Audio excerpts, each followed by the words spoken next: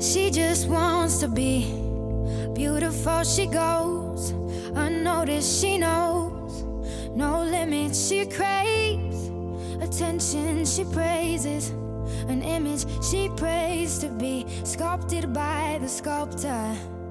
Oh, she don't. Hello, Feel Podcast audience. Welcome back, or welcome for the first time if you're new. And if you've been here for a while, you may be asking yourself, why does Melissa's voice sound different on this episode?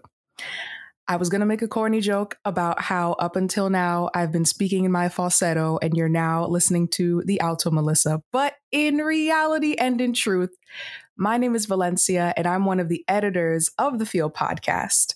And our usual host, Melissa Crook, gave me the mic today to talk about a very important topic that I'm very passionate about. And to give context to today's conversation, May is Mental Health Awareness Month. Now, the topic of mental health is very, very important to myself and the wonderful guests that I'll introduce to you in a little bit. But for this particular episode, I wanted to focus on mental health in Black communities. So, introducing our two fantastic guests that I have with me today, I have Brianna Campbell and Hakeem Rahim. Now, I would like to introduce them to you first with a little bit about them and then by their character traits as we do so on this podcast. So, my first guest, Brianna Campbell, is a clinician at the New Hope Mental Health Counseling Services and the founder of Counselor in Progress, which is a great platform for creating community and engaging conversations involving mental health counselors in progress, right? So I met Brianna when I was at Adelphi studying for my bachelor's degree. And truly, Brianna Campbell is one of those people who is inspiring, engaging. I am an avid follower of her. Like, truthfully, she's fantastic. She's absolutely amazing. And likewise, on a similar plane, Hakeem Rahim is our second guest. And Hakeem is a mental health advocate, speaker, and awareness expert. He's also an author and the founder of I Am Acceptance, which is a nonprofit mental health and wellness organization. And I first met Hakeem similarly when I was studying at Adelphi, and I attended a psychology club meeting on a whim where there was this guest speaker talking about his mental health journey and the foundation of I Am Acceptance. Later on, I became an ambassador of the organization, and the rest was history, right? So these two fantastic, incredible human beings, I had the privilege of meeting in college and staying connected to up to this point. And before I get into their character traits, I want to share that if you'd like to learn more about each of our sensational guests, please check out the show notes and the sources listed under this episode on our website, embracinglayers.com. With all that being said, Brianna and Hakeem, thank you so much for joining me for today's conversation. Wonderful. Yeah. Thank you for having us. I'm so excited. Absolutely amazing. Absolutely amazing. And as I mentioned earlier here on the Feel Podcast, we like to introduce our guests by their character traits. These character traits are traits that they have provided for us that accurately reflect where they are in their journey right now and how they see themselves at this time. And we believe that character traits are as important as what a person does, right? So the character traits that I have here for Brianna Campbell are person-centered, empathetic, and romanticist. That's me. We love to see it. And then for Hakeem Rahim, we have passionate, compassionate, and loving, which is so wonderful. And I love all of these character traits because I feel like in different capacities that I've gotten to know you both, they just they're perfectly worded. And they really speak to how you both see yourself. So that's wonderful. And thank you for providing that. Welcome.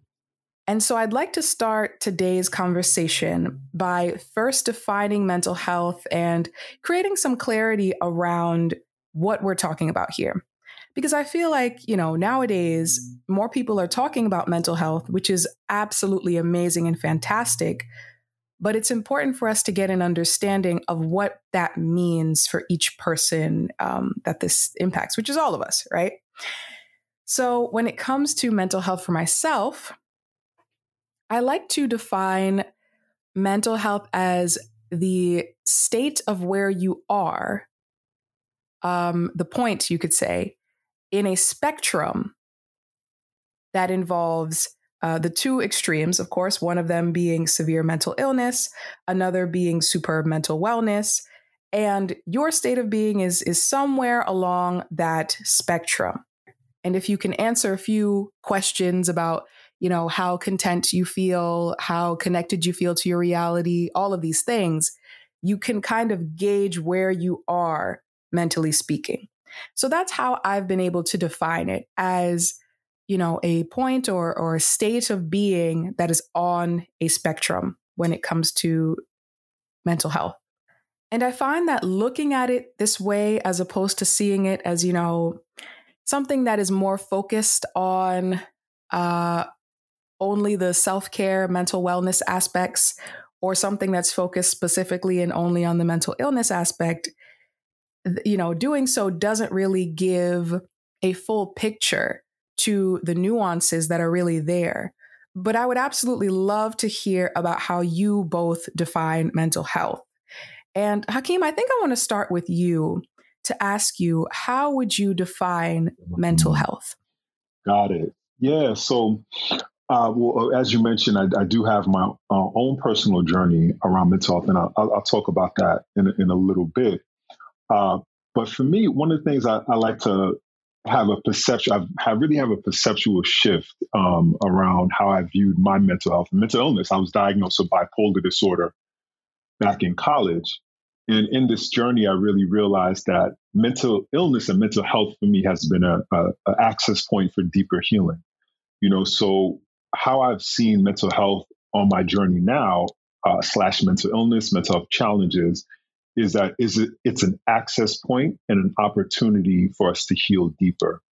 And I think we'll talk, I'll share a little bit later, but, I really believe that, our mental well-being is one part of our us as a holistic beings, and I think what I've seen particularly through my mental health challenge, is that challenge made me look deeper at, my overall experience and journey as a human being versus being something separate and apart from my overall life and overall journey, but more so it being an access point for how do I even be a better individual.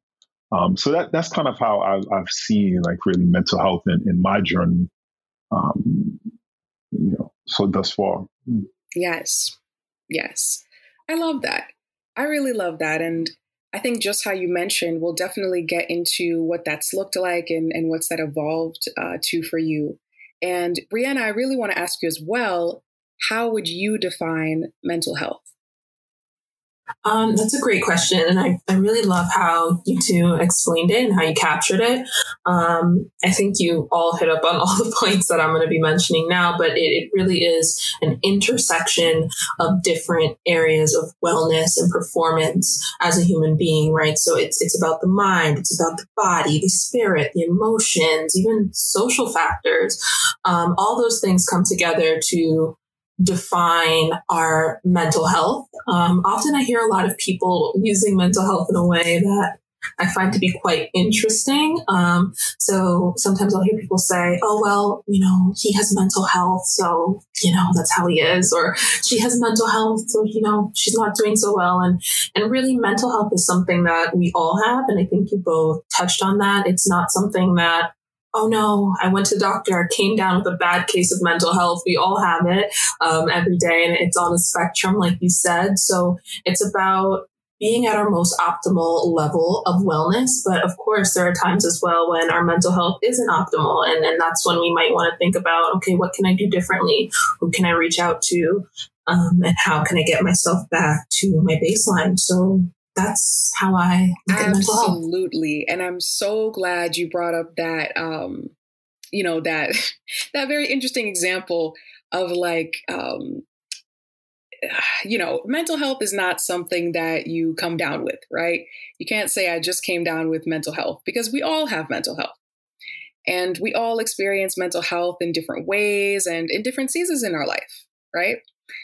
So even then it could look different. So I'm glad that you mentioned that, because I find even in my own experience, when I talk about mental health, particularly with, family members or different members of my community, it's looked at, the term mental health, as something more on the negative side, right? And so I'm glad that you both painted a wider scope there. And I'm wondering for both of you, what was your introduction to the importance of mental health?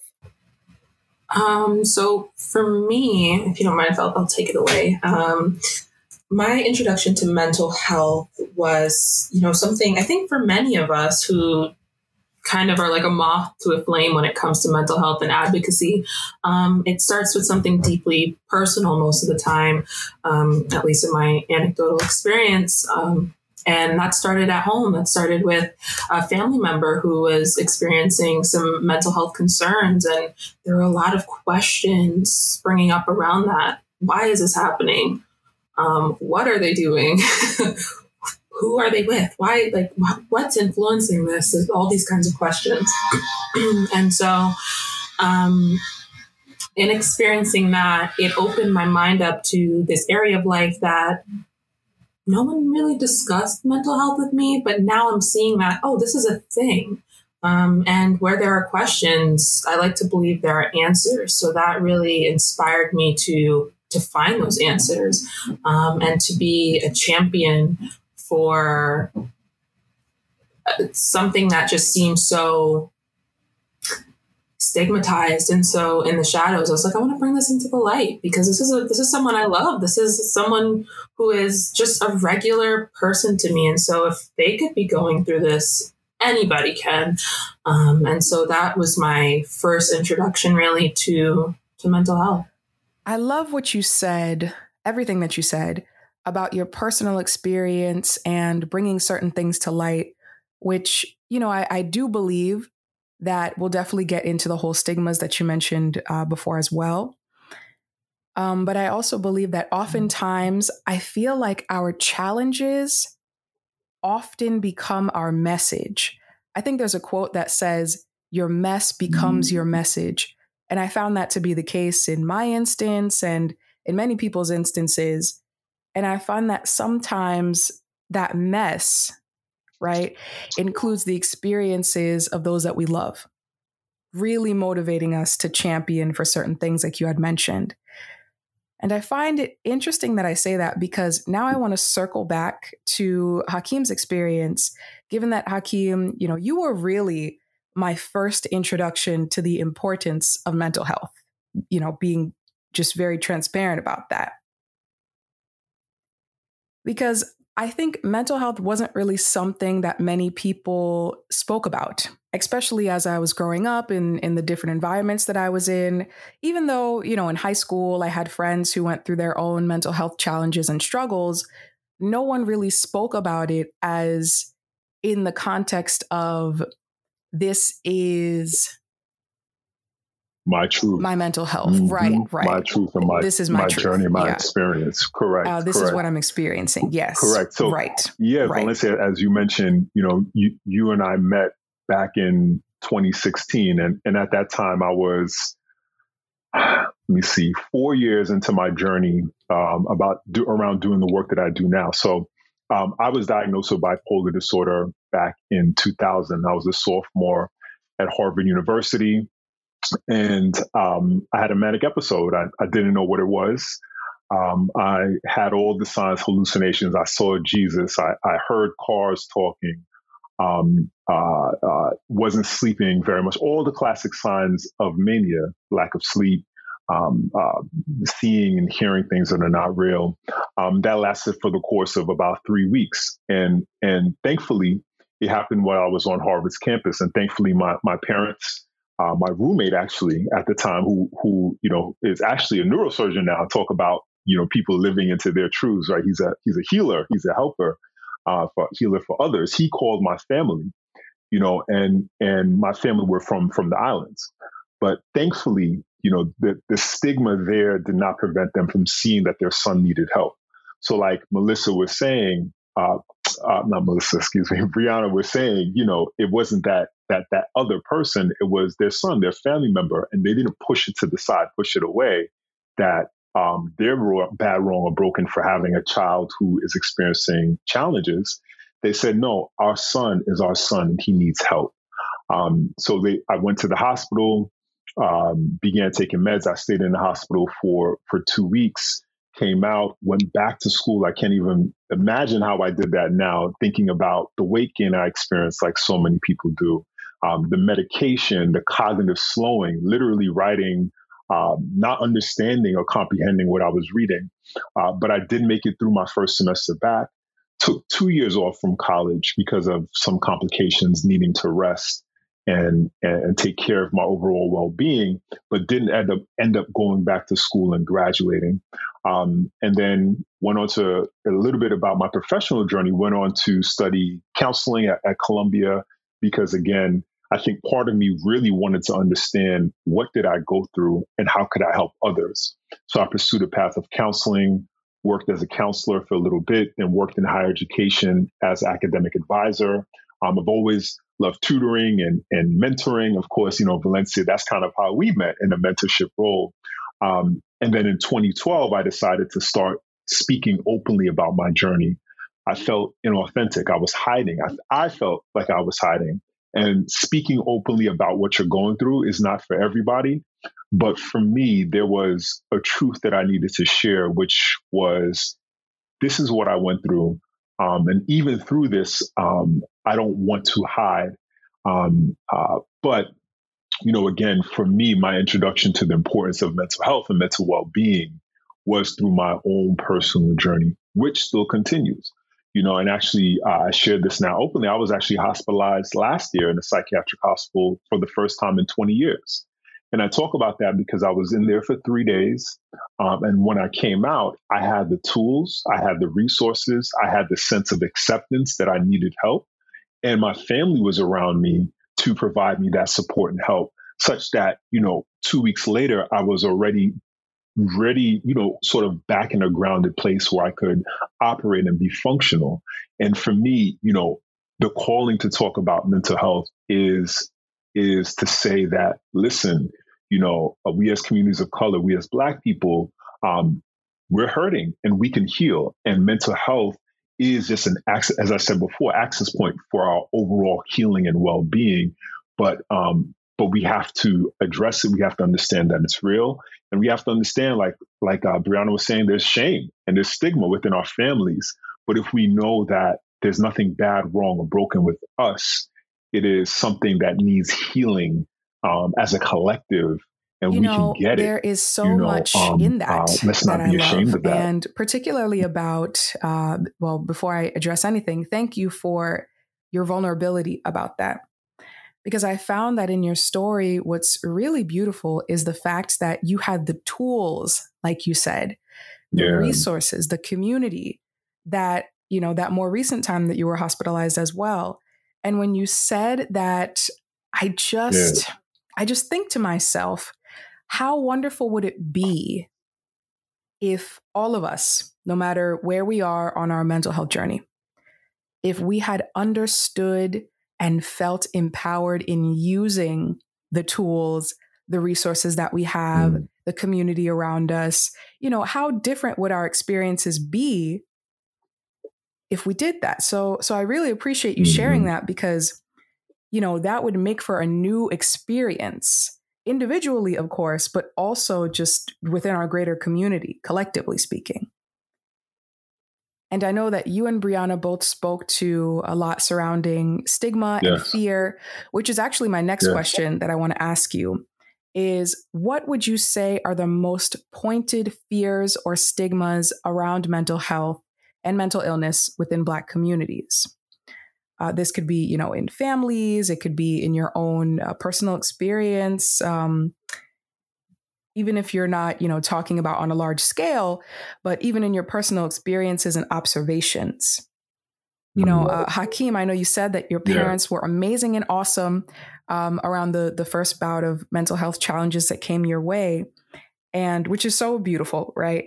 And that they were able to really just be there and support you, and they just thought of you more so than any stigmas or fears when it came to mental health. But, you know, based on both of your observations, what would you say are the most prevalent fears and stigmas today? That's a really great question. I find that when I meet with clients at the practice that I work at, vulnerability is something that's really hard for most clients to give a chance. Like, they're afraid to let themselves be vulnerable, which, you know, it makes a lot of sense. I think in the Black community, often we are taught that we can't afford to be vulnerable. We can't afford to let that guard down, to let too much information out there about yourselves or about your loved ones, because that can be used to harm you in some kind of way, right? So especially when dealing with a medical professional, there is a long history of distrust in the Black community and in communities of color when it comes to medical professionals. We look at the Tuskegee syphilis experiments as one that, you know, is seared into my mind. And so that fear of being vulnerable makes sense. What some clinicians might see as resistance, you know, really, I try to remind myself, well, no, it's not them being defiant of you. It's them protecting themselves. So I think that vulnerability can be a barrier sometimes to the counseling process, but it really is on the counselor, I believe, to just take that time to work with that, to understand that that's going to be the elephant in the room for a little while. And it's our role to just point out, okay, this elephant's here. And I'm not saying the elephant has to go just yet. The elephant can be here for as long as he needs to, but let's work on what we can do with that. How can I make you comfortable, right? How can I make you feel like this is your space? And working with that fear in that way, because fear is a part of life. We all have some kind of fear within us, and we're going to bring that into the counseling space. And so just being aware of that as a counselor and working with those things. Yeah. That vulnerability piece is big. Thank you for mentioning that.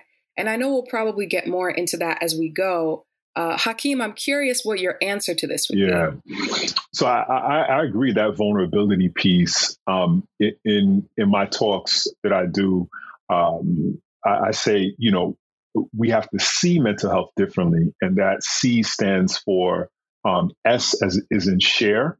So we have to share, and in sharing, this is what I do personally. I share my journey to create a sense of vulnerability. Like, listen, it's not just you. It's not just a family member. You know, I think it might have been Brene Brown that says, you know, secrecy and silence that continues to promote shame. So if we can share that and break that silence, that can begin to break and introduce that vulnerability, which is an access point for that healing. And then education. So once we share, we have to educate ourselves. You know, there's a lack of information just in the broader public, but particularly, as we mentioned, in the Black community, we have to know what is depression, what is anxiety. You know, you can't just pray it away. You can't, you know, expect to smoke it away or drink it away. No, we need professional help. And here's what it looks like. There are categories of symptoms that if you experience lack of sleep, not eating so much, you know, emotional, well, whatever it is, we need to be educated on. And for me personally, because I still experience highs and lows. And sometimes I have to do a check on myself. Oh, yeah, I haven't really been, you know, my sleep has been off for a few days. Oh, yeah, you know, I have been feeling like really sad about to cry several times throughout the day. Oh, yeah, that's right. That's some signs of depression or sadness. Let me take stock in what am I going through. But if I didn't have that information and education about what are the signs of depression, I couldn't even do a self-check on myself. And I could say, oh, I'm a man. I'm not supposed to be crying. I'm a Black man. I'm supposed to be strong. I'm the warrior. You know what I'm saying? But if I didn't have that information to say, no, this is you experiencing something that is a condition being a human being, you're going to experience a range of conditions. This happens to be one. Here's what it looks like. And now, because I have that language around it and understanding, I can empower myself, as you talk about, because I'm educated. And then the other piece around seeing mental health differently is equipping ourselves. So it's scary to be vulnerable. It's scary to then know what it is, but what the heck are you going to do about it if you do know something is wrong? So that's where what Brianna is doing in the counseling space, and I go to counseling as well. That's where the counseling comes in, the wellness tools come in, because once you open up that Pandora's box, what are you going to do with this generational trauma that we're carrying and we've received from our parents and our parents' parents? You know, what do we do with it? Because it is heavy to hold. If it wasn't scary, if it was easy, we would all be open to healing. So if we know that vulnerability is a key point for healing, if we know that we have to have the information and the right information in a way that we as Black people can receive it, and then if we can feel empowered by the tools, then I think we can see our experience of mental wellness and mental well-being differently. Absolutely. Absolutely. Absolutely. And I love everything you mentioned within that, because really, I found, in my own experience again, that when we don't know something or when we're not really knowledgeable about what's going on, that's when there's the most fear, right? That's when there's the most resistance. That's when there's the most wanting to protect ourselves because we don't know what's going on or what this is or how this will be perceived. Yeah.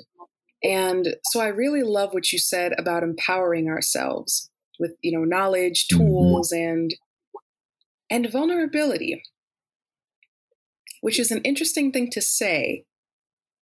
But I do think that to your point and to Brene Brown's point, who, might I add, Melissa Crook, our original host, I should say, she loves Brene Brown. I know Brene really does talk a lot about vulnerability and shame and all of these topics that we're mentioning. And it is really important to see, understanding yourself, what you're going through, and sharing your experience authentically. To see that as a powerful and healing thing to do, as opposed to something compromising, is... Yes. I mean, it's a revolutionary thought, really. Absolutely. Absolutely. Yeah. And on this topic, because that's something that I wish more people knew and understood, right? But I wanted to ask both of you, related to that, is what do you wish the Black community in particular truly understood about mental health? Wow. When I think about that, I think of this book that I started and did not finish. It's a habit of mine, called The School of Life. You got what you needed from the book. You got what you needed. First 5 pages. Yes, exactly. Exactly. We flipped it and made it an empowering thing. Right. I mean, the next 5 pages, it's going to be mind-blowing when I do get to it. But there's this book called The School of Life. I think they also have a YouTube channel as well, where they do short little videos about social concepts and different things. It's very cool. I would advise, everyone to go check it out. And one of the things that they discuss in that book is that in this School of Life, we get education on algebra, or maybe on how to wash the dishes or keep the house tidy, but we don't really get a solid foundation when it comes to emotional education. And I think that's one thing that I really, that's my wish, my hope for the Black community and people of color, to understand that we all need emotional education. Like, that's a part of being a fully formed, functional, adapted human being. And when we don't have that, there are a lot of issues that we will run up against that we're not going to know how to surmount because we don't have that emotional foundation. So when it comes to mental health, I would love for the Black community to develop an awareness of emotional well-being, emotional knowledge as a pillar and a foundation for strong mental health. Mm. And Brianna, can I ask, I'm curious, what do you mean by like emotional, the foundation? Like, what do you mean by that? Yeah, great question. So when I think about that foundation, I think about distress tolerance, right? Mm-hmm. Being able to experience something difficult or upsetting and being able to work your way through that and soothe your way through that. I think that's important. Sometimes I think we're really tough love, and that doesn't always foster the best distress tolerance. Also, just being able to name your emotions. I notice that when a lot of clients come into sessions for the first time, I'll ask them, how do you feel? And they'll say, I think. Two different, parts of the experience. So, do you feel sad? Do you feel happy? Well, I think that. And I'm like, okay, we're not there yet. We'll work on it. But that's a part of emotional foundation as well. Just being able to have that ability to look within yourself and know, oh, this signifies that I'm sad. This signifies that I'm frustrated. So that kind of thing, just the basics about being able to look within yourself, not being afraid to look within yourself and to put a name to the emotion, and also being able to soothe yourself when you find that you're going through something that is distressing. Brianna, it's funny that you mentioned the I think, because I do that all the time. Like literally, that is something I am constantly having to retrain myself on and to really uncondition myself with. Like, instead of, constantly just going up into my head and saying, well, I think, and having a more, I would say, rationalized experience of my feelings, I'm working on dropping more into my emotions, dropping more into my body. Like, what am I physically feeling right now? That's accompanied with these emotions, for example. I think that kind of identification is really key. And I agree. I definitely feel that should be part of the education that we receive. Yeah, it's needed. And again, I do understand why that hasn't always been a key factor, because I think a lot of Black history has been about survival. Right. And you can do without emotions when you're trying to survive. You just need to know if you're scared or not. Right. Do I need to be angry or not? Am I afraid or not? And the rest kind of, can go by the wayside. But if we're looking at a timeline, a life, a legacy in which we can be happy and thriving and to enjoy life, right? We have to think about what we are doing when we're not allowing ourselves to have this emotional education or to just do the best that we can to show someone, okay, this is how I do it, right? Because each and every piece from each generation, we're going to look we're going to be so healthy in the future. It's going to be amazing, if we just keep building on this from generation to generation. I love that. I love that idea of each generation just progressively enjoying more acceptance and peace and emotional intelligence and all these different things, So thank you for mentioning that. And Hakeem, I want to rope you into this as well. I know you have a few thoughts on this. Yeah. And it's helpful, because I'm still learning, because I recently went back to counseling because part of my journey was like, okay, I'm talking about it, so I'm good. You know what I'm saying? Like, I went through some of that. I'm good now. I took care of that. You know what I'm saying? Like, I went through that same space of wanting to get over and get by and look past, my humanity, which is I'm still going to have to work through shame, early, trauma. My overall well-being, whether or not I'm talking about my mental health all the time or not, I still have to tend to it. And I think for a while, I think doing the work that I did became almost a defensive mechanism to not look at my own healing journey. And Brianna, I love what you were saying is that it is a journey, and we are one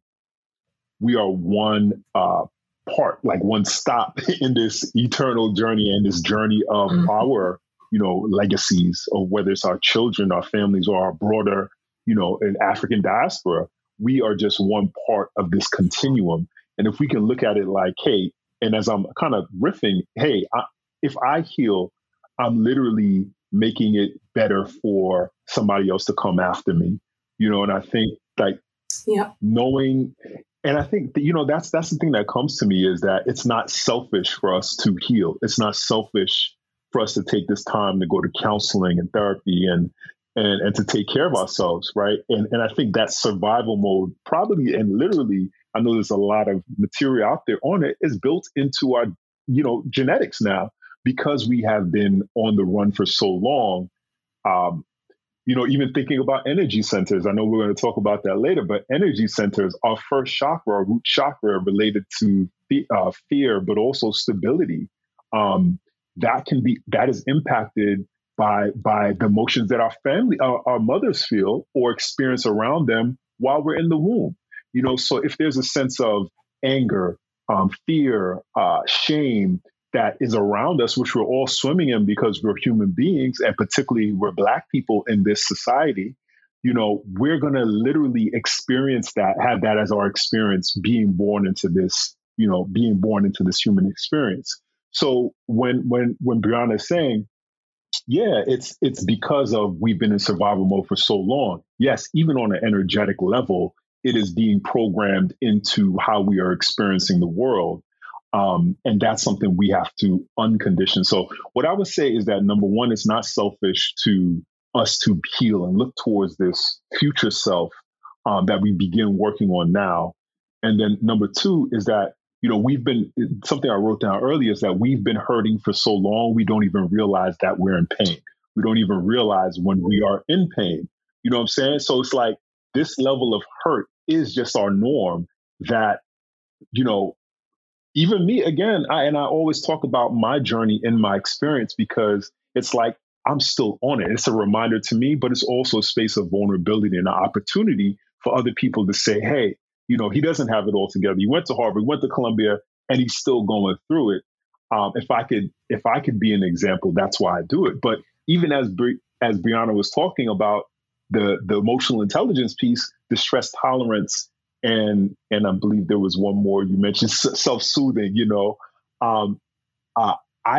That's some of the things that I didn't even have the language to talk about. I didn't even know until recently that there is a nuance in how you take care of your emotional well-being, right? So if we can begin to say, number one, it's not selfish for us to heal. Number two, we have been in so much pain that, and we need to go on this healing journey. And if we educate ourselves and know that we're not crazy, we're not bad, we're not wrong, we're not broken, we are missing something. Something is missing that has us feeling in this place and being in this place. And we have a right to be whole. You know what I'm saying? So I think it becomes almost a mantra, affirmation, that I have a right to be well and I have a right to be whole. Wow. That, amen. Amen. That was Absolutely. So perfectly said. And I love what you said, especially about it not being selfish to heal. Because I feel like that is something that, a lot of people experience, even in different situations. For example, even women who are mothers, right? And the different healing that goes on with them. That idea that it's not selfish and that it's actually in service of both yourself and the people that you love and your greater community. Like, that is such a revolutionary idea. And I'm very glad that you brought that up. I mean, in a grander way, I'm really glad that you brought up healing as well, because that is something that I really want to dive into. I feel like oftentimes with conversations about mental health, and even particularly in conversations that talk about Black communities or people of color, I feel like a lot of what is spoken about is things like trauma, resilience, deeper practices as well, right? Mm. But I don't feel like there's enough tangible, actionable, actual examples given as to what tools, practices that we have that are accessible to us on an individual and community level. So in that, I'm kind of wondering for you both, maybe personally or just in what you've seen in your greater community, what would you say are some healing tools, practices, things that we have that are accessible to help us along our journey? Yeah, accessibility is the word. That is the word that is so important when it comes to mental health. Making sure that we're at a round table, right? That we're not putting paywalls or gatekeeping the tools that people need to be well, especially in the Black community. One tool that I use as someone who loves social media for better or for worse, because I know what the studies say,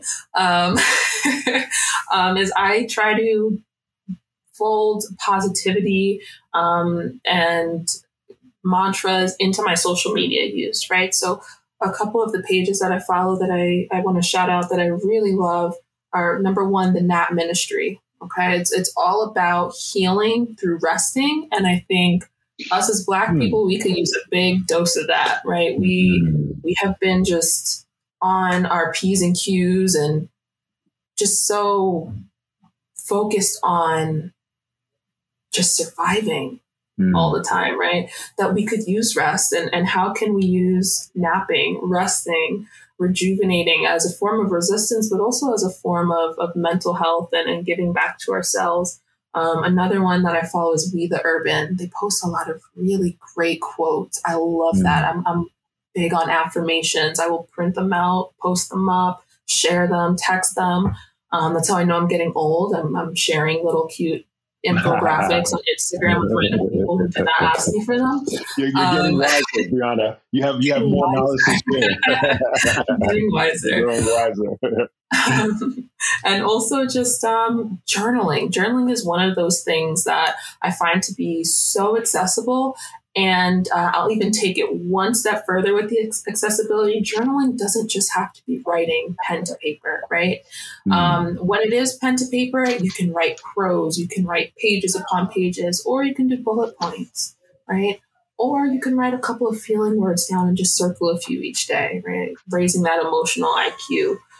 Also, voice notes. You can journal through voice notes, just talking to your phone, recording, talking about how you feel, talking about a rainbow you saw today that just made you feel so seen and so smiled on, right?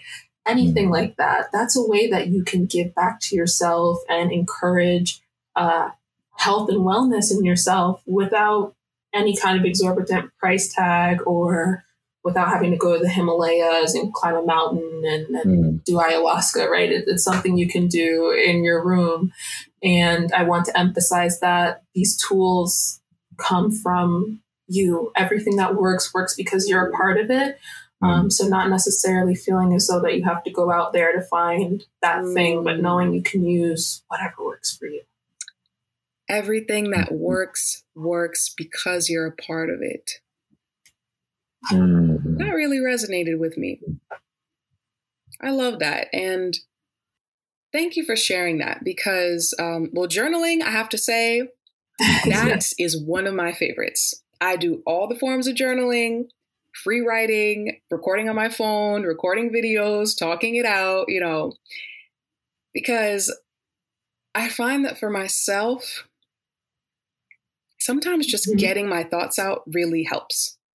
Whether that be in a more written form or just externally processing, even with someone that's right in front of me, for example, a friend or family member, I mean to say, just having that space to do so, having a safe container to do so is so nourishing. I feel like in my own experience, that's exactly what journaling has been for me. So thank you for bringing that up. You're welcome. And if I can add as well, sometimes it's just really helpful to put it on paper. Because I know I'm guilty of this. I love to worry. Like if I could get paid to worry, I would. We'd all be rich. Right. And so sometimes I really will challenge myself and I'll say, all right, write all your worries down on paper. And I'll find that usually it fits on a Post-it note. And that's helpful. I'm like, okay, this is not that bad. You know, I thought this would take up a whole entire legal pad. This took up maybe 3 lines on a Post-it note. All right, let me kind of like find a way now then to self-soothe, to step a little bit more into reality, then into the emotions of it. So journaling can provide that as well. Sometimes when we take it out of our mind and put it onto paper or put it into those audio waves, we can hear, see, feel that, oh, this isn't going to end my life. It might not even change it that much. I just have to find a way to work with the emotions and figuring out why that's coming up for me right now. I love that. Absolutely. I love that. I love that. Because I feel like there is something to just seeing what it is that you're worried about in front of you, right? Because in our minds, we can make it as big and grand as possible. But when you just see it on this little Post-it, it's like, wow, this isn't the monster that I was making it out to be. Exactly. It's like the story my dad always tells me about when he used to live in Jamaica and people would be so afraid to walk at night. They thought they would hear ghosts and stuff in the bushes. Meanwhile, it's just like a cat running out of the bushes. And that's kind of like our thoughts, right? Like when they're in our mind, it's like, oh my God, this is the literal boogeyman. And then sometimes you put it on paper and it's like, oh, it was just a squirrel. That's okay. I can deal with that. That's really real. Yeah, Hakeem, I kind of want to go to your thoughts as well here. Yeah, I love that. I think circling back, one of the things that Brianna also said was that you are part of the process. Without you, the process wouldn't work. You know, and one of my messages now is around personal choice. Personal choice.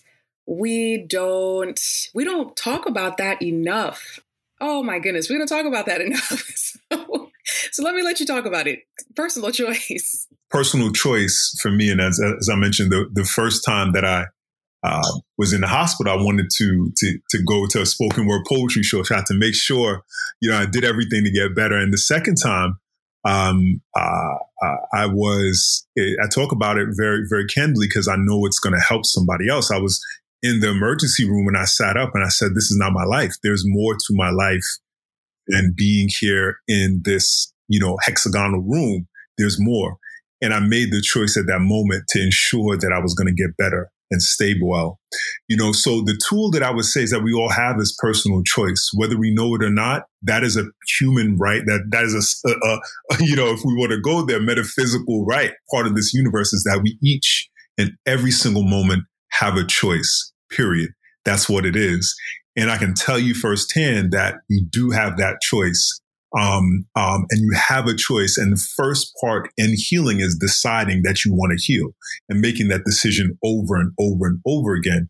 And I'm not saying that, it's been rosy for the last, on my journey. It's not, because again, we are human beings. I'm a human being, and I have to remind myself of that, because part of my journey is around perfection and letting it be okay that things are not perfect, So I would say the first tool, and I think it loops in with what Brianna was saying, is that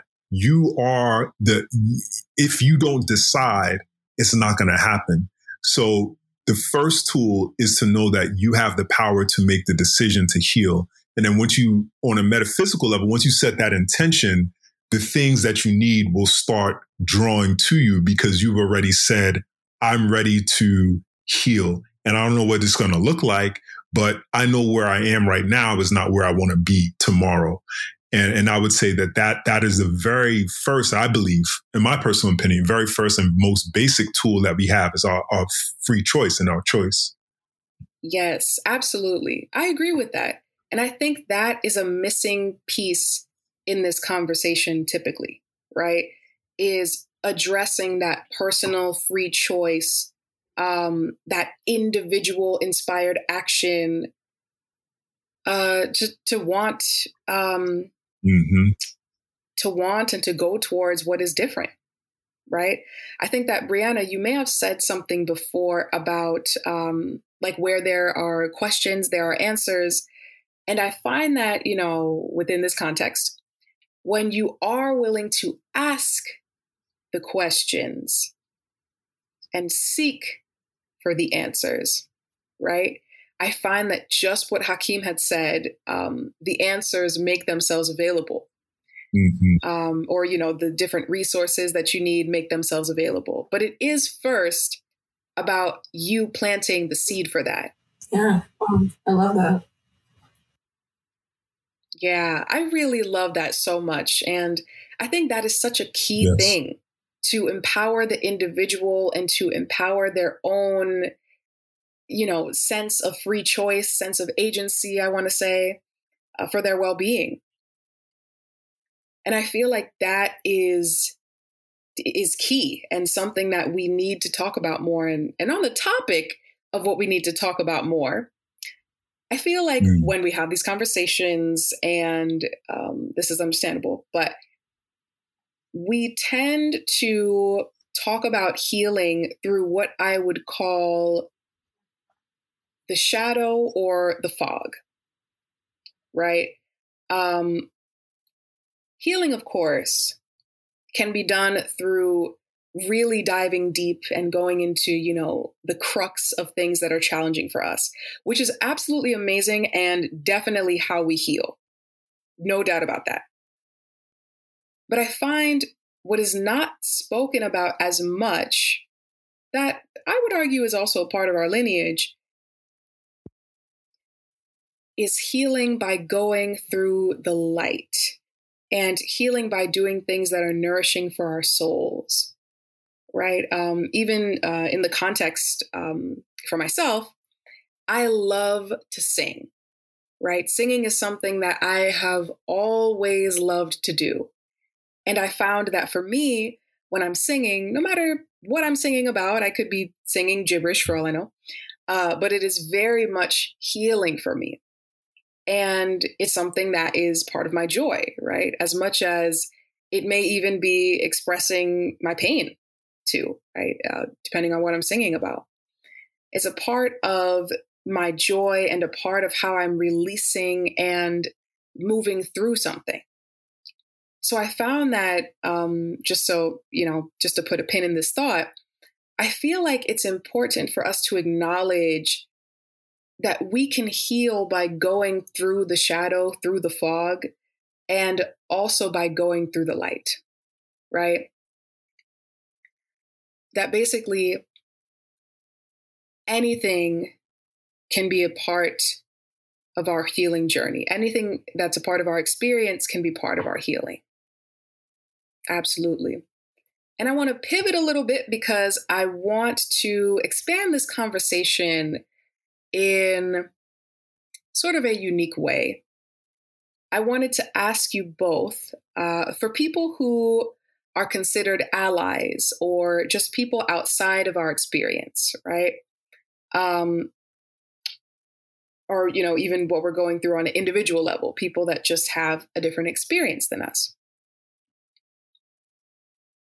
How can they really support us in a way that feels authentic, empowering, and significant?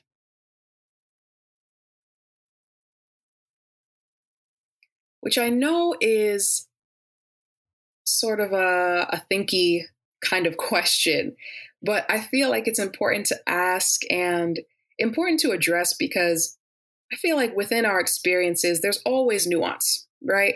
There's always maybe some things that certain people maybe are not able to understand as fully as people who are going through the same things that you are, right? But how can those who are outside of your experience, whatever that may be, how can they really support you in a way that feels nourishing? Yeah. I think when you talk about layers, I think we have to go to the layers, as the name of the podcast is that I think they're layers. First, I think there's a metaphysical level, there's a societal level, cultural level for how allies, quote unquote, allies can help. I think first on the metaphysical level is that we are literally all interconnected human beings on an eternal progression, celestial journey, right? So we're literally souls having a human experience. And I think number one is acknowledging that I am no different from you, on a spiritual level, that your healing is my healing, right? And then if I heal as an individual ally, then that is going to facilitate your healing.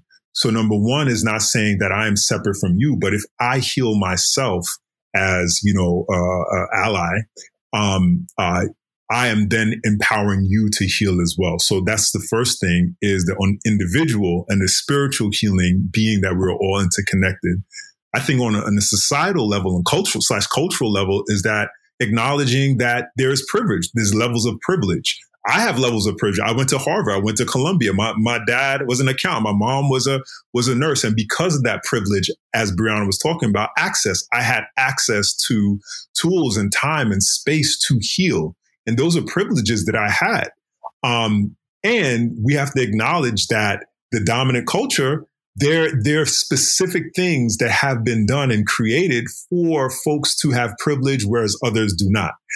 So that has to be acknowledged, that I have gotten these things because my ancestors, because this society has been designed for me to have these things. That must be acknowledged as a fact.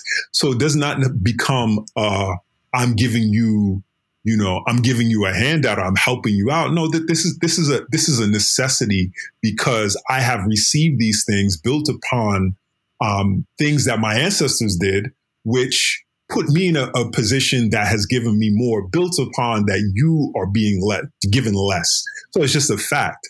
And I think them embracing that they have a responsibility because of the conditions that have been created, whether they did it or not, that they're benefiting from, which kind of goes back to if you don't heal, then I can't heal. If you're not well, clearly we see what's going on now, as that we are interconnected on our planet, on Mother Earth, that if I am not whole, then the fears and the insecurities and the shames that I have, I'm going to play out in the world, and they're going to impact everybody. So on a cultural, societal level, it has to be acknowledged that you need to share, you need to give, because you've been given this built upon an imbalanced system created for this particular reason. And then number two, if you go even to Maslow's hierarchy of needs, if somebody's insecure in housing, insecure in food, not feeling safe, feeling violence all around, you don't even have a space to move to that next level to progress in your healing and well-being. So if you don't have a safe space because there's not proper food, because there's not, you're feeling traumatized by police or whatever it is, you don't even have the space and time and cognitive capacity and emotional safety to feel like you can heal. So there's a need for sharing of resources, reallocation, redistribution of resources, so that people of color, that we can have that time and space to heal, to even feel safe to go there. Yeah, I thought that was that's all so true. And I think it touches on a quality of empathy, right? Of holding empathy for people of color, for people who don't look like you, whatever that may look like, right? People who don't worship like you, people who don't dress like you or speak like you. Empathy versus sympathy.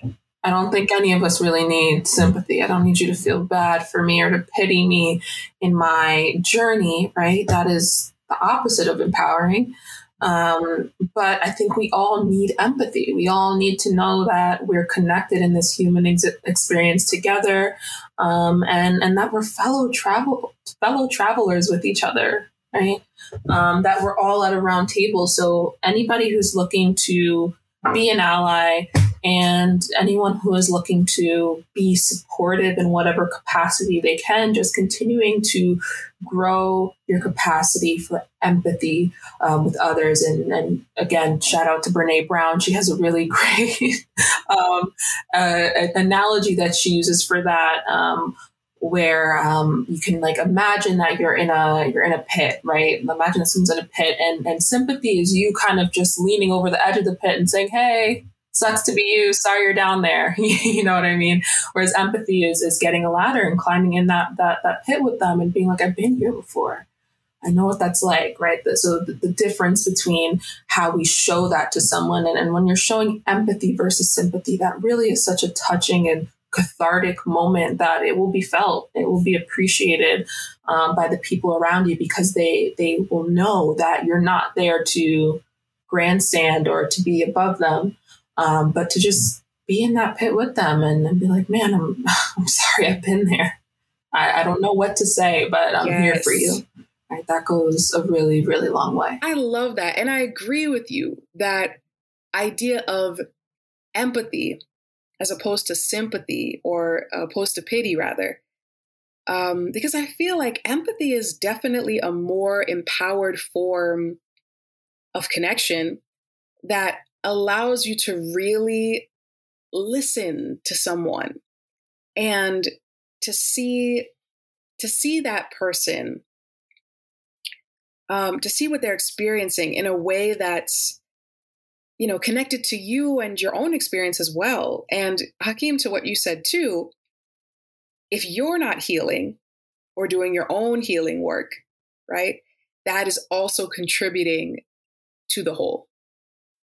But I'm glad that you both brought that up, because I feel like that's very significant. And I bring up allies in general because I know that there's a lot of talk about, allyship and all these different terms, the more that we get into different social justice issues. But I think it all comes back down to that idea of being empathetic, and that idea of seeing, the person across from you as you, for lack of better words, right? Like seeing this person as a mirror of you, as an aspect of you in a way, and having empathy for them in a very intentional and empowered way that allows for both of you to grow. So I appreciate you both for mentioning that. And I want to pivot a little bit now to more of your individual experience, that also might shed some light on just who you both are as people, but also may give some tips for our audience. So the first thing that I would like to speak to you both about is the intersection between the physical, mental, and emotional health, right? And how those are all connected to one another. I would love for you both to speak to your own experience here, because in my own experience, I have found that mentally, like if I'm not in a good place mentally, it's like everything else is just immediately affected. Like physically, I'm feeling things, emotionally, a lot is going on. And conversely, when I'm feeling fantastic mentally, it's like my skin is clear, I'm walking on water, like I'm great, right? Everything's fantastic. And I've found that in the past, I've kind of seen these aspects of health and well-being as separate, as though like, okay, well, I need to take care of my physical health, and then I also need to take care of my mental health, right? As opposed to those two things being interconnected to one another.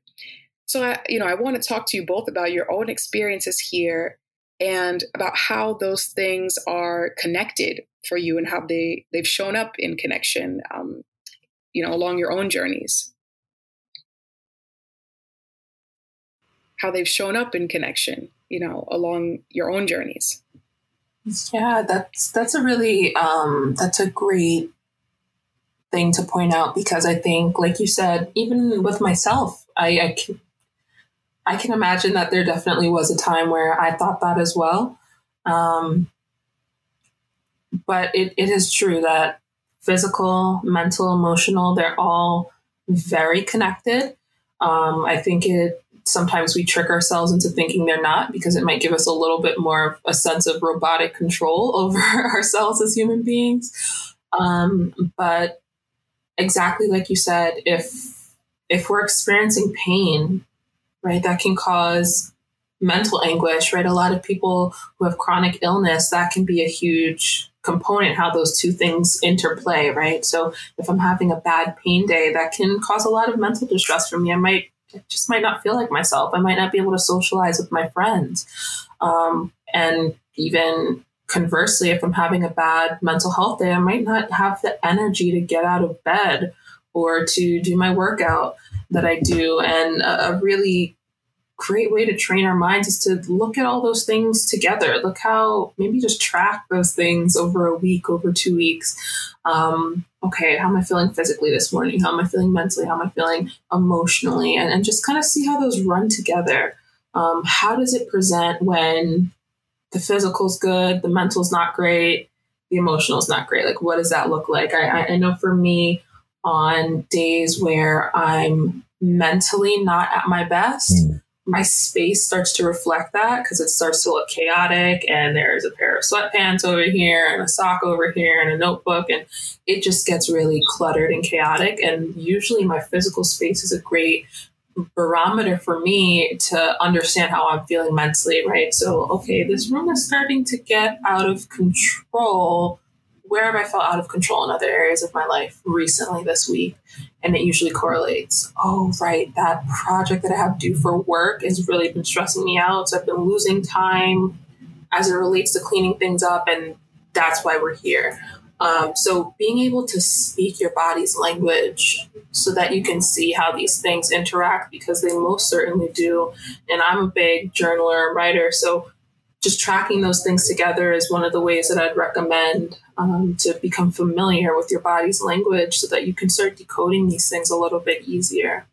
Mm-hmm. Yes. And I'm so glad that you mentioned that, because part of my work, part of what I do, so I am the founder of a women's wellness brand called Flow and Sync. And part of that involves me working with women and helping them improve the state of their cycles, their womb space, their reproductive health in general, right? To help improve that, to then help improve the quality of their life and well-being. That's the short version, right? And two of the clients that I spoke with a few months back were both Black women. And I remember a very important pillar for them was mental health and wellness. Mm-hmm. And one of the women that I spoke with, I gave her some resources, tools just to take care, of her mental well-being, but just everything in general. And she came back to me a few weeks later and said, I just signed up for therapy. I have a counselor now, and within weeks, I feel so much better.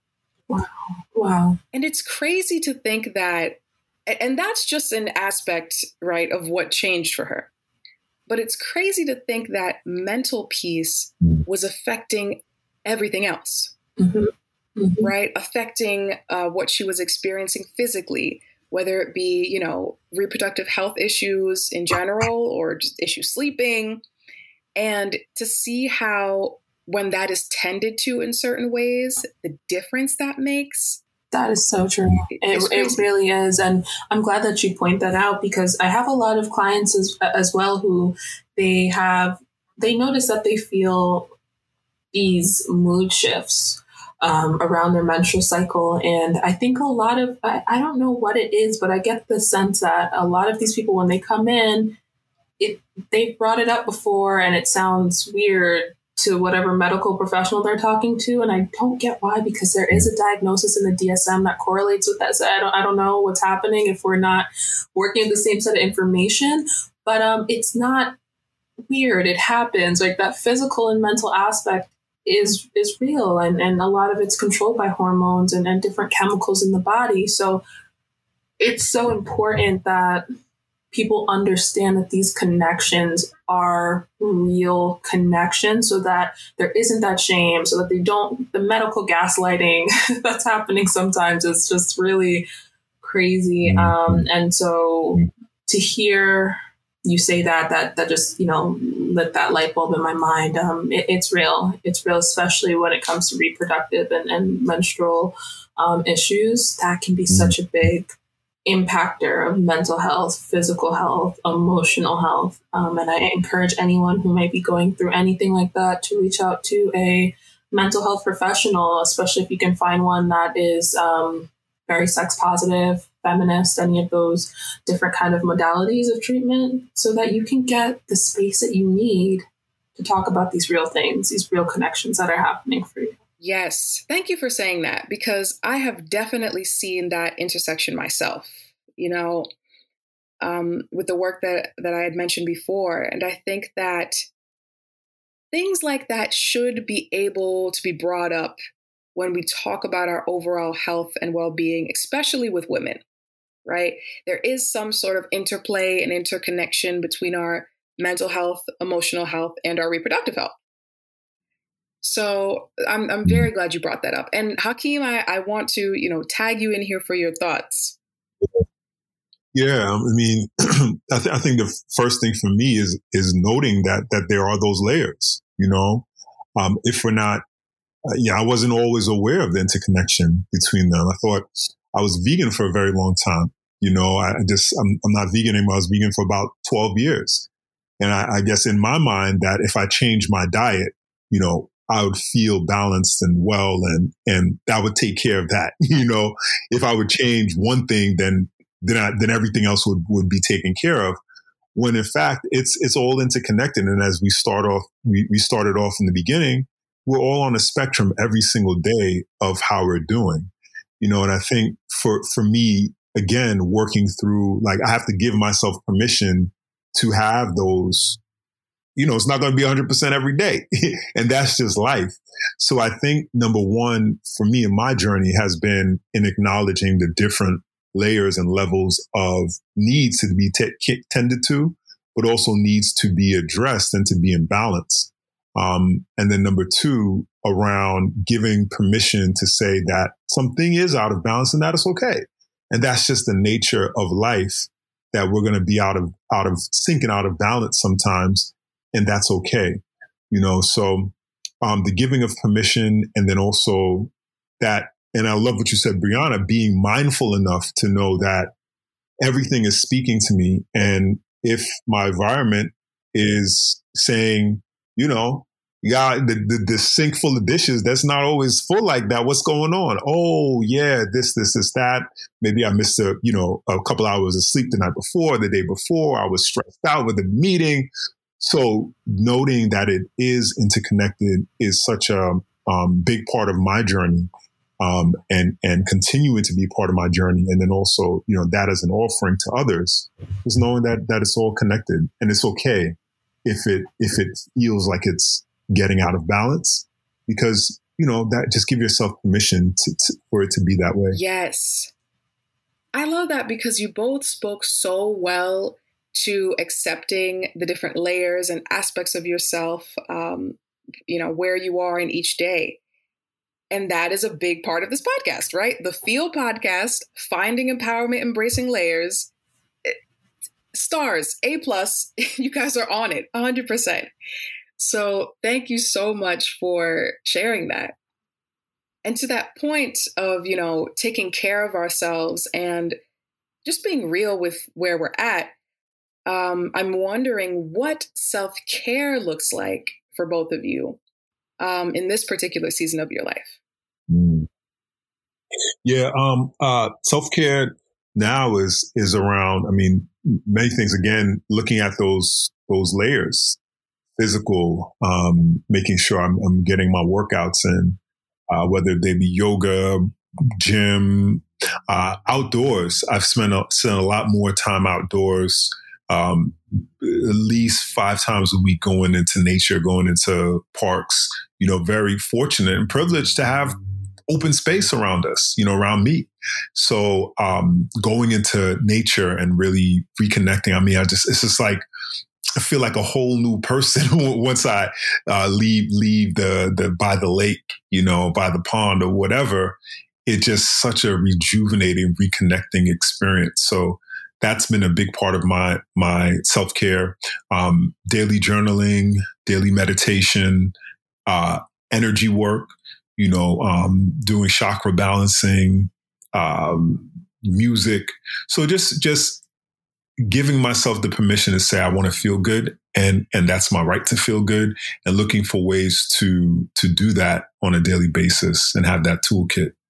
Yes.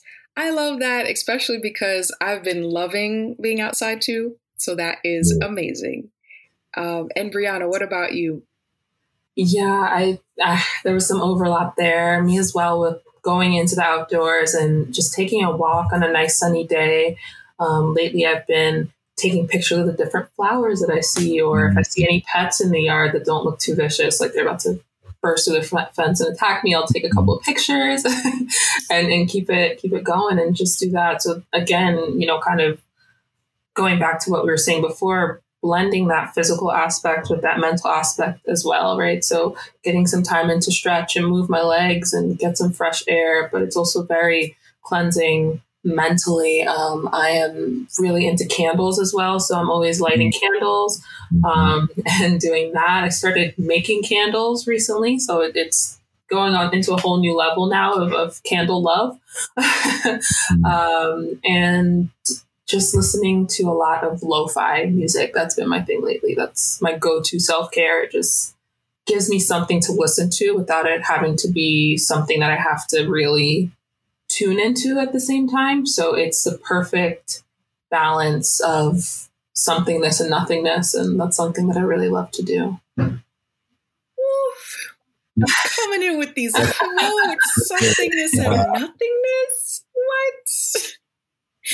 I love that. I really do. I love that. And I get what you mean, just chill vibes, candle on, zen. I love that. That is amazing. So I have my last question for you before we get into our rapid fire that I want to talk a little bit about, which is about boundaries, right? I feel like this is such an important topic to talk about, particularly in our community, but just at large. And I'm wondering what your journey has looked like when it comes to setting boundaries. Personally, this is something that I have struggled with, still struggling to this day with, but I'm building more awareness around it. And I'm just curious as to how you both have landed where you are now with setting boundaries and what that looks like for you. Learning to set boundaries has been and will always be a lifelong endeavor. I'm someone who I love just being nice and kind to people. And I have this schema in my mind that it's not nice or kind sometimes to set boundaries, which is not true. Rewriting that every single day. That's not true. And I've learned how to set boundaries the best through clients, through my work as a counselor, actually. Because you see the impacts of not doing that a little bit more clearly and more immediately when you don't. So I've realized that although I love my clients, I do, all of them, like, you're so awesome. You are the most empowering and strongest people that I know. But that doesn't mean that I have to allow you more access to me than is necessary, or that doesn't mean that I'll share something with you that isn't necessary, right? We have to keep the boundaries in place. And that's how the process works. That's how it's able to be beneficial, is because of those boundaries. And so I've learned through the counseling relationship that although boundaries are sometimes hard to put in place, it's what makes a thing work. Right? So when we think about a sports game, it has to have those confines of the field in order for the game to work. If we're playing it across the whole country, it's not much of a game, right? And so I think about it like that. So in order for this relationship to work, what kind of goalposts do we need? What kind of fencing do we need here in order for it to work? And then, of course, boundaries at different times can be more permeable or maybe less. And that's okay. That's something you explore case by case. But I've definitely learned with my clients, they're really good at pushing my boundaries, which is helpful. How to put things into place to not overstep or to be inappropriate. Yeah. But it's a good thing too, because I think that's just how you said with the sports game analogy. It's good to sort of define, what I want to say is to define where the edges are. I think that's really important to do that. And Hakeem, I'm wondering what your journey has been like with that too. Yeah, I mean, now it's going on sort of the metaphysical level where it's like we are aurically connected. Like we have auras, we have energy fields around us. And energetically, somebody's energy field or energy center can be connected to yours. So there's a metaphysical connection on a boundary energetic level that, I had to begin to look at as well and begin to address on that level. And that's something that can be done through sound healing, through chakra balancing, energy center balancing. There's a lot of videos online to do that as well. So, there's not only the mental, emotional, physical, but there's also energetic boundaries that we have to look at in order to really be self-contained in our and be in our full power in order to energetically heal as well. I like that because I think sometimes with boundaries, what it really is, right, is it's allowing you and this other person to be both in your power and both also in your comfort as well, right? Without overstepping in the other one's lane, for lack of better words. Mm. And I found that when it comes to boundaries, oftentimes we're setting boundaries with people because we actually want them in our lives, right? Like there's a boundary so I can preserve and feel good within myself, right? But also so I can feel good within this connection. And I think that's really a key piece. So thank you both for sharing that. And now we are wrapping up here with our rapid fire questions. I have 2 questions that I will ask both of you. And my first question is, what are 5 activities that nourish you? Which, we kind of tackled before, but feel free to run by the 5. Ooh, okay. I'll give my 5. I have a couple in my head. For me, interior design is one. I love to decorate my space. Going for a walk, as I said before, that is super nourishing on a nice sunny day. Swimming. I love swimming. My favorite game as a kid was pretending that I was a mermaid. I have not gotten over that yet. I love fashion. Fashion is very nourishing to me, even if I don't feel good on a bad day. If I put on a good outfit, that is liable to change. And then lastly, number 5, I'm going to say listening to audiobooks and podcasts. That's really nourishing. I love that. And Brianna, let me just say your style is fire. Oh, I just have to say oh that. My God. Thank you so much. Wow. Okay, that made my day. Nourished. Yeah. Writing poetry, reading poetry, music, meditation, working out, and of course some parties and dancing, man. I'm ready to go back out. I love that because I feel like that would be on my list too. Like everything you just said, I'm here for the vibe. I'm here for the vibes. And my next question now is, what are 5 words that describe how you want to feel in the next 6 months? So at the time of us recording this podcast, that means essentially how you'd want to feel by the end of this year. That's tough. I'm going to say confident. I always wear that counselor in progress identity. So I'm trying to balance that, but with also a little bit of confidence. So I'd love that. Confident, organized, creative, fulfilled, and serene. I love that. I love that. Yeah. I'm gonna go with the self. So self-acceptance, self-love, self-nurtured, self-kind, self-joy. You know, if we can't give it to ourselves, we can't give it to anybody else, you know. So just the self, man. Mic drop moment. Bringing it back to the self. We love to see it. Well, thank you so much again, Brianna and Hakeem. You know, thank you for being here. Thank you for showing up and speaking so authentically. Because honestly, this conversation, it's been inspiring. It's been impactful. It's been really thought-provoking. And I've just really enjoyed it. You know, and I know for sure, our Field podcast audience has really enjoyed it as well. And I am more than certain that, you know, what we talked about here today will serve for some food for thought for a lot of people, right?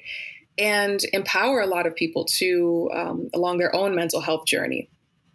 And Field podcast audience, please do not forget to check out the show notes to learn more about our guests and how you can engage with their work, as well as the sources that they mentioned on our website, embracinglayers.com.